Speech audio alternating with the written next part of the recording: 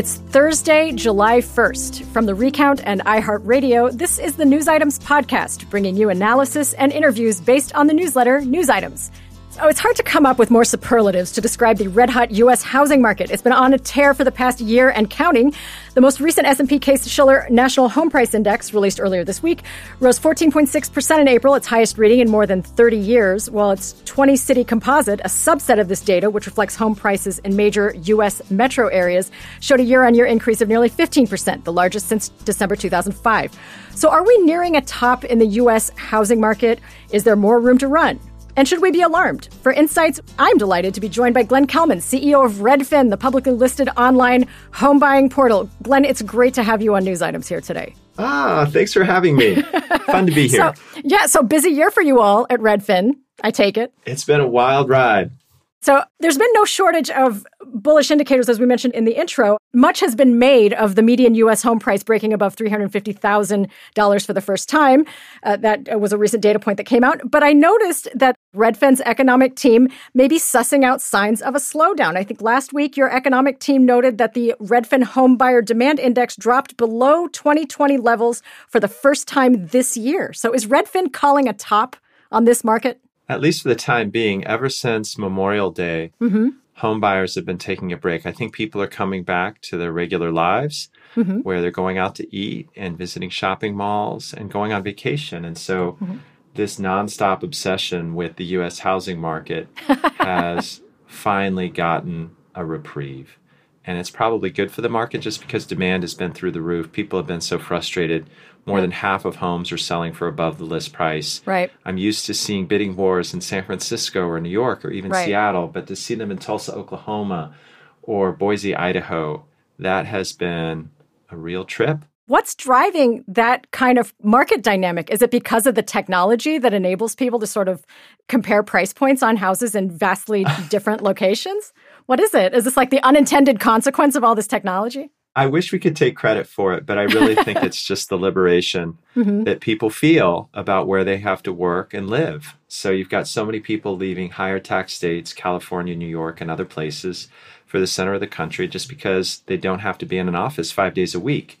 And what many realize is that you can stop working in many cases. At least one parent can stop working if your housing cost goes from $1 million property to a $300,000 or $400,000 property. So you've just got Californians showing up in Oklahoma and Alabama with monopoly money, convinced that even if the homes increase by 50%, it's still a steal compared to San Francisco or LA. So here's a question for you then, in terms of just the supply-demand-price relationship. So we mentioned the Redfin Home Buyer Demand Index. The Commerce Department said last week that the supply of new homes rose 15,000 in May to 330,000. So that's about 5.1 months supply at the current sales pace.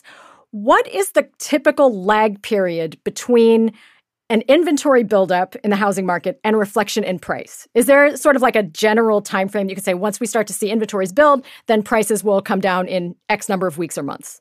Generally, if you have higher inventory, you see prices come down in 3 to 6 months, but I'm not sure that inventory has increased that much. It's still down 34% from 2020. We would love to see even more inventory on the market. The primary gate on sales volume is just the number of homes for sale. There are still more buyers than sellers by a wide margin. So I think we're going to see a more normal market where price increases decelerate. Typically, you want to see that in the low single digits, not 15 or 25% year-on-year price growth. So my hope is that the market just takes a breather. And I think that what you'll see is prices flatten out, but not actually go down. To see them actually go down, you'd have to see 9, 12 months of supply. And we're still, in most markets, closer to 3. Do you think that we're seeing irrational exuberance in selected housing markets? Maybe. I just think there's something fundamental behind it. So Redfin was one of the first to call the 2008 housing crisis. We knew there was a bubble because so many buyers weren't buying the property to live in it. They were buying on speculation, and they were highly leveraged. So they'd borrowed up to their eyeballs. And in this case, Credit scores are fairly high, lending standards are very tight, and people are moving because they want to live in these homes. So there's starting to be some speculation among institutional investors who are trying to buy up single-family homes just because there's such a great market for it. But among most consumers, people are buying because they fundamentally want to live somewhere else, not because they're betting on irrational exuberance. So that's the reason that I think this market is different. I just don't think there's as much leverage in the market. And I think the reasons people are moving are really legitimate, that they're now free to move about the country. They can work wherever they want. You talked about sort of the demand drivers behind the heat in the housing market, but what about the impact of maybe less new home construction because of all these shortages for lumber and other building materials that we've been hearing about since the onset of the pandemic? How much is that a factor? Oh, it's definitely a factor. And I think there's not just a shortage of supplies, but also of labor. The United States has changed its immigration policy, and the construction industry has always been dependent on lots of skilled labor coming in from different countries, but also unskilled labor. So having a dearth of both lumber, other types of building supplies, and the people to build the homes has been a real problem. When you talk to builders 5 years ago, what you heard is that it was a land shortage, that they were trying to buy land to develop homes in Seattle, in Miami, in New York, and that can be very, very expensive. But now that people are moving out to the exurbs, out to the edges of every major city, land is more plentiful, and it's just a question of how fast we can build these homes given the shortage in supplies. Is your team looking at a specific, say, lumber futures price or a specific leading indicator that might signify a pickup in new home starts? Maybe it would be a labor number or, jobless claims number. I don't know. What might it be that would give you an indication that new construction is going to pick up? Well, lumber costs are starting to come down. There's still a labor shortage, and I think that's going to be significant. Builder confidence dipped a little bit in June just because the builders are seeing the same thing we are, that home buyers did take a break starting with Memorial Day. So I think there's going to be lots of homes built over the next couple of years. Plenty of politicians have gotten religion on this point when before NIMBYism was a really strong current, especially in coastal cities. So I think there's going to be plenty of construction, but maybe the temperature has come down from 105 to 100 degrees. So this, just to sort of follow on from that, you mentioned that politicians have gotten religion on this point and that NIMBYism has been a factor in recent years. So what's changing now? When you say that there's like a sort of change a sea change in the way that politicians view home construction, how do you think this is going to play out? Well, some of it is that people have voted with their feet. So if you are running a city like San Francisco or New York and you see so many people leaving for affordable housing, you realize that you've got to invest in that. But it's also just true that people are moving to states that have traditionally been very friendly to developers. So you have a place like Minneapolis, which said that there can't be single-family ownies only. We now have to let builders do single-family homes or multifamily properties on any piece of land. And then you have other places that are just really aggressively embracing the single-family trend, even though it leads to sprawl and sort of an environmental disaster. And I think the places that are embracing sprawl are the ones that are growing the fastest. Just see Atlanta, see Nashville, look at what's happening in Texas. Most people are willing to live further away from the city because they don't plan on commuting. So are you seeing evidence of sellers starting to become hesitant to list their own homes despite the excess of buyers because they'd be priced out of their own market if they wanted to buy a new property, upsize or downsize? That's been the case for a long time. One of the reasons that inventory crises are self-perpetuating and real estate is so cyclical is that once you have a seller's market, it actually freezes up the inventory. For years, people have said, well, I want to list my home, but I'm shopping and I can't find another place to buy. And so they really get stuck. And one reason that iBuying has taken off as a trend where somebody gives you cash on the spot for your house is just because people wait to list their property until they find the home of their dreams. Credit reform has limited your ability to hold two mortgages. So the day you see that house is the day you got to have the cash and you turn to an iBuyer like Redfin now, or there are other providers in the market to get immediate liquidity. But it's really put people trying to move up in a crunch. Mm-hmm. So can you talk a little about Redfin's iBuying algorithm and how that's maybe been affected by the strange dynamics of this market? I mean, is Redfin maybe more hesitant to make an offer on a home and hold it in your inventory because of the way prices are? Or how do you manage for that? We've gotten slightly less aggressive just coming into June and July, just because we do think that prices are not going to accelerate at the same rate. But I think you just have to compare that to how we were in March, April, and May, when we were very aggressive. So the original premise of iBuying was just to buy a house and be able to turn it very quickly, where you're selling it for nearly the same amount and you're charging the owner a fee for the convenience. But many iBuyers basically became real estate investment trusts over the past 6 months, where the longer you held the property, the more money you made. With prices going up 20, 23% year on year, there's just no penalty for having a house sit on your books for an extra few months. In fact, you just were able to sell it for more money. And that forced all of us to price that into our offers. When we talk to somebody owning a home, looking at listing it through a traditional brokerage, looking at listing it through Redfin's alternative brokerage, or taking cash on the barrel, we just had to pay up because it was so easy to sell a house. So I think the iBuying market is becoming a little bit more grounded than it was. Mm-hmm. Now, we talked a little earlier about how this market, this 2020, 2021 bonanza is different from the run-up to 2008 and the great financial crisis. Thankfully, there are some different dynamics at work. But there have been some concerns raised at levels of some of the regional feds that either the Federal Reserve should stop buying mortgage-backed securities, or that it might want to signal that it eventually plans to stop buying mortgage-backed securities, which currently it's buying $40 billion in MBSs every month, or maybe raise interest rates much earlier than anticipated, that might have a dramatic short-term effect on the housing market. Where do you stand on that? Is that something that would create like a crash type scenario, or take a lot of the hot air out of this market in a very sudden way that might burn some people? Well, it would certainly be a very sharp correction if the Federal Reserve raised interest rates. I don't think we've properly accounted for just how tough the housing market got in the second half of 2018. Maybe there was a 50 or 75 basis point rate increase, which was fairly modest given that rates were at 2.5% or 3%. But people freaked out, and home buyers really withdrew. They were not as eager to bid on properties, and suddenly we had listings that were sitting. So I think that could happen again. There is plenty of inflation pressure in the market, right? But there are also just a lot of people who want to buy. So going up a quarter point probably wouldn't be a dramatic effect. But if interest rates went up to 3.5% or 4%, I think there's some home buyers who just feel entitled to a 3% rate, and it would really change the calculus of what they could afford. And that would have a strong effect on the housing market. So can you talk a little about the dynamics that you're seeing in terms of institutional buyers? I know that for quite some time, and really even pre-pandemic, multifamily, single-family residential investment platforms were very attractive, especially in second-tier Sunbelt cities, to much loved by asset managers, let's put it that way. Does that dynamic continue to shape the housing market right now, or is this driven primarily by people who want retail buyers who want to live in the properties? Well, I think it's both. There's certainly strong consumer demand, but institutional investors see this as an arbitrage opportunity because listing customers are so wary about the appraisal.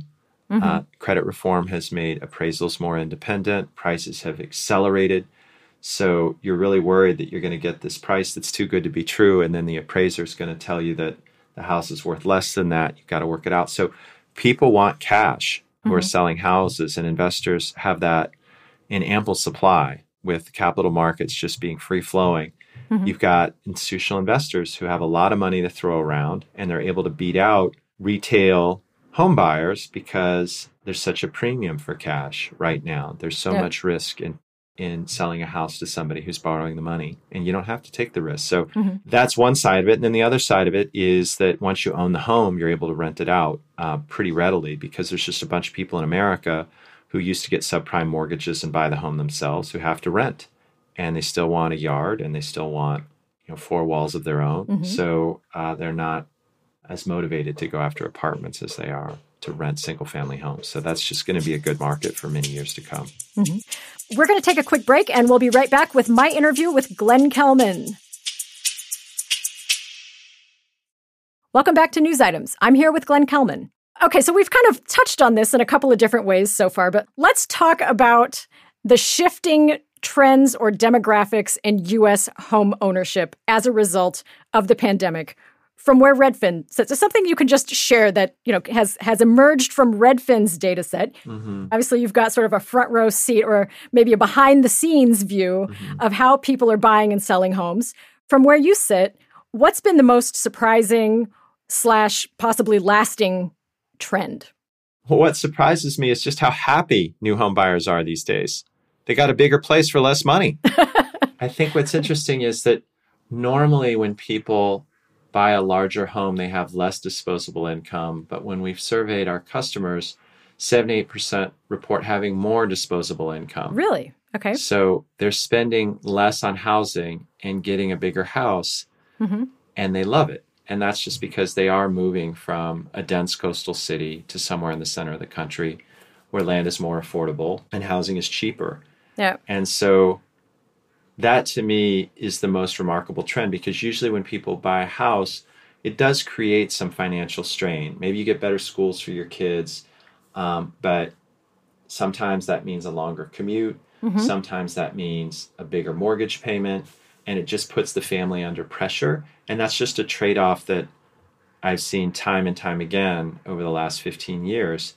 And what really changed in 2020 is that the trade-off disappeared, that people were buying bigger houses and spending less. Yeah. And that's why you see more people retiring early. That's why you see one of two parents deciding not to work, because they're not busting their tails to afford $1 million house.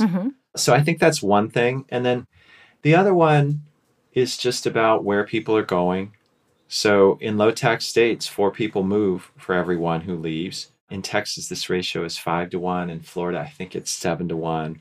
So it's just created a migration to low tax states, which becomes a race to the bottom.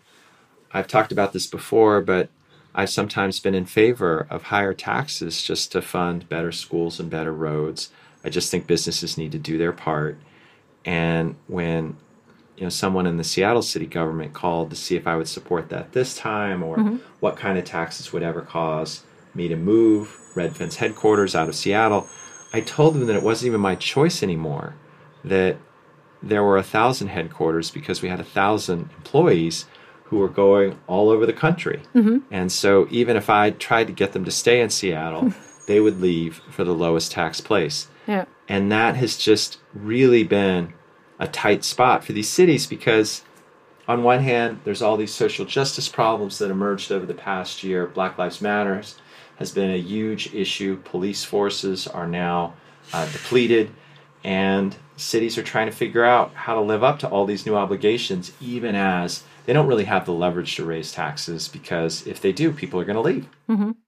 It's, and it's interesting because I think maybe a decade ago when people were, futurists or culture watchers or economists were looking at, the way demographics were shifting in the U.S., I think there was an expectation that the intellectual class would be drawn to cities because of the energy, because they want to be around other like-minded, techie type, the kind of city, the sort of the classic city offering. And yet it seems like that has made a U-turn, right? I mean, in a strange way because of the pandemic. Is that accurate to say that this migration to cities that I think was maybe predicted by the Richard Florida types of the early 21st century that it's not going to happen that way? Well, I think that trend is going to come and go. Cities are going to come back. New York has been down for the count more than once and always comes off the canvas. Yeah.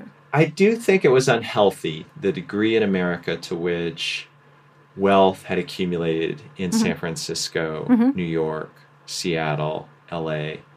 If you drive across the country, you see all these little towns where housing is very affordable, where they need young people, where they need money. And at the same time, you have these fabulous concentrations of wealth in a few places. And to see it arc across the country to bring wealth everywhere, even to Tulsa, Oklahoma, or Mobile, Alabama, that is the best thing that could possibly happen to this country. So I know it's caused a little bit of anxiety because housing prices are going up in those places, but it's just equilibrating with what's already happened in California and New York. And at some level, I think we want that equilibration. We want wealth to be equally distributed between California and New York, to reach Utah, to reach Texas, to reach the middle of the country.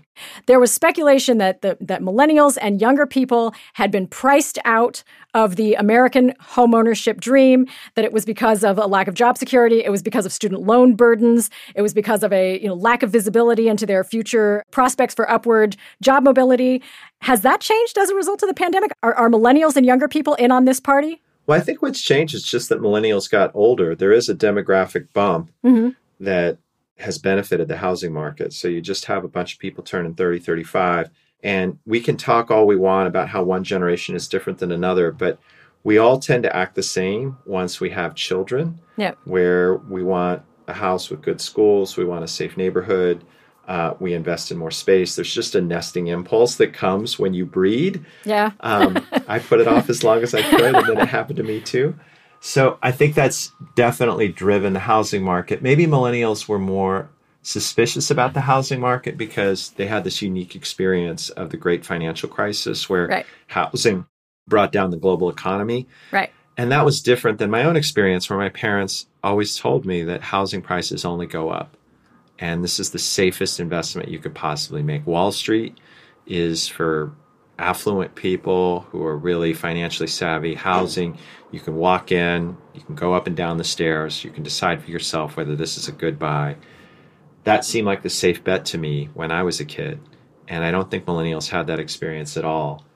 And now, of course, we say that millennials only want to live in cities and do Uber and all this other stuff. And then the pandemic ended that. So it's really a crapshoot about where people want to live. I think it's driven in mostly by where they can afford to live, by their student debt situation, as you mentioned, and then by whether they have kids. Yeah.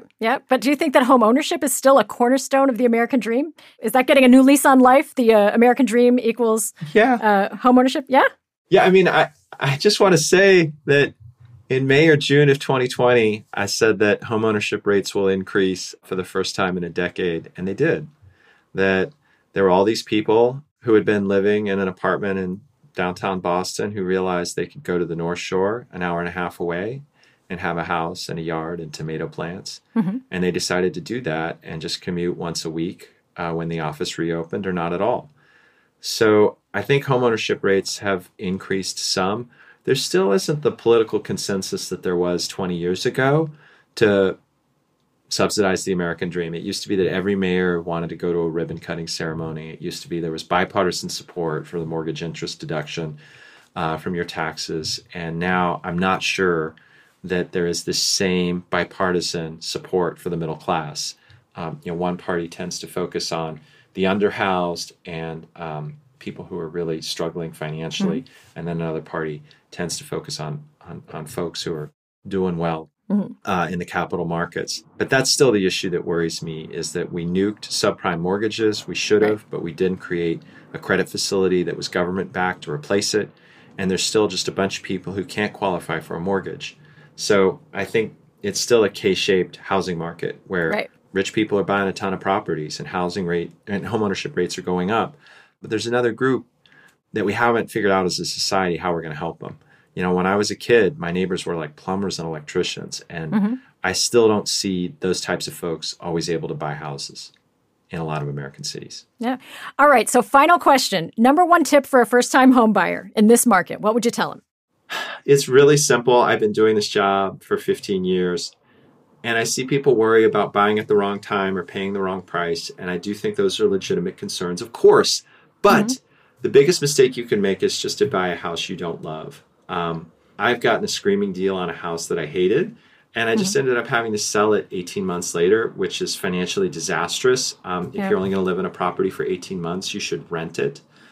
And so you can talk yourself into a property because you're tired of the bidding wars or because you're just tired of looking around. And I would say hold out for something you like, and then when you do, go at it really hard. More people right now are upset with us because they wish they had bid higher than they wish they'd bid lower. And that's a conundrum for us because we always want to be on your side and we try to be careful with your money. But we also fundamentally believe that when you buy a better blouse or a nice pair of pants, it makes you happy for like 5 minutes. But when you live in a better place, it makes you and the next generation, your kids, happier in a profound way. So it's worth it. I would do it. It's a lot of trouble. It's a pain in the ass, but it's worth it. And that's why I love what I do. That's almost like spoken from the mouth of Warren Buffett. He feels similarly about certain stocks, like live in it. Buy and hold. Yeah. Yeah, buy and hold, right? Yeah. Exactly. It's really hard to justify getting a deal on a bad house. So, there are a lot of growth stocks. There are very few growth properties. All right. Those are words to live by. Glenn Kelman, Redfin CEO, thank you for speaking with us on News Items. It's been great. Thanks for having me. Thanks for tuning in to the News Items podcast. The podcast is based on my co-host John Ellis's newsletter, which is available at newsitems.substack.com. You can check out my own website where I cover the global market of things at investableuniverse.com. Tune in tomorrow for John Ellis's extended interview with journalist David Barbosa on all things China. News Items is produced by Christian Castro-Russell, Pierre Bienaimé, Ali Rogers, and Megan Burney. Our theme music was composed by Billy Libby, and our recording engineer was Simran Singh.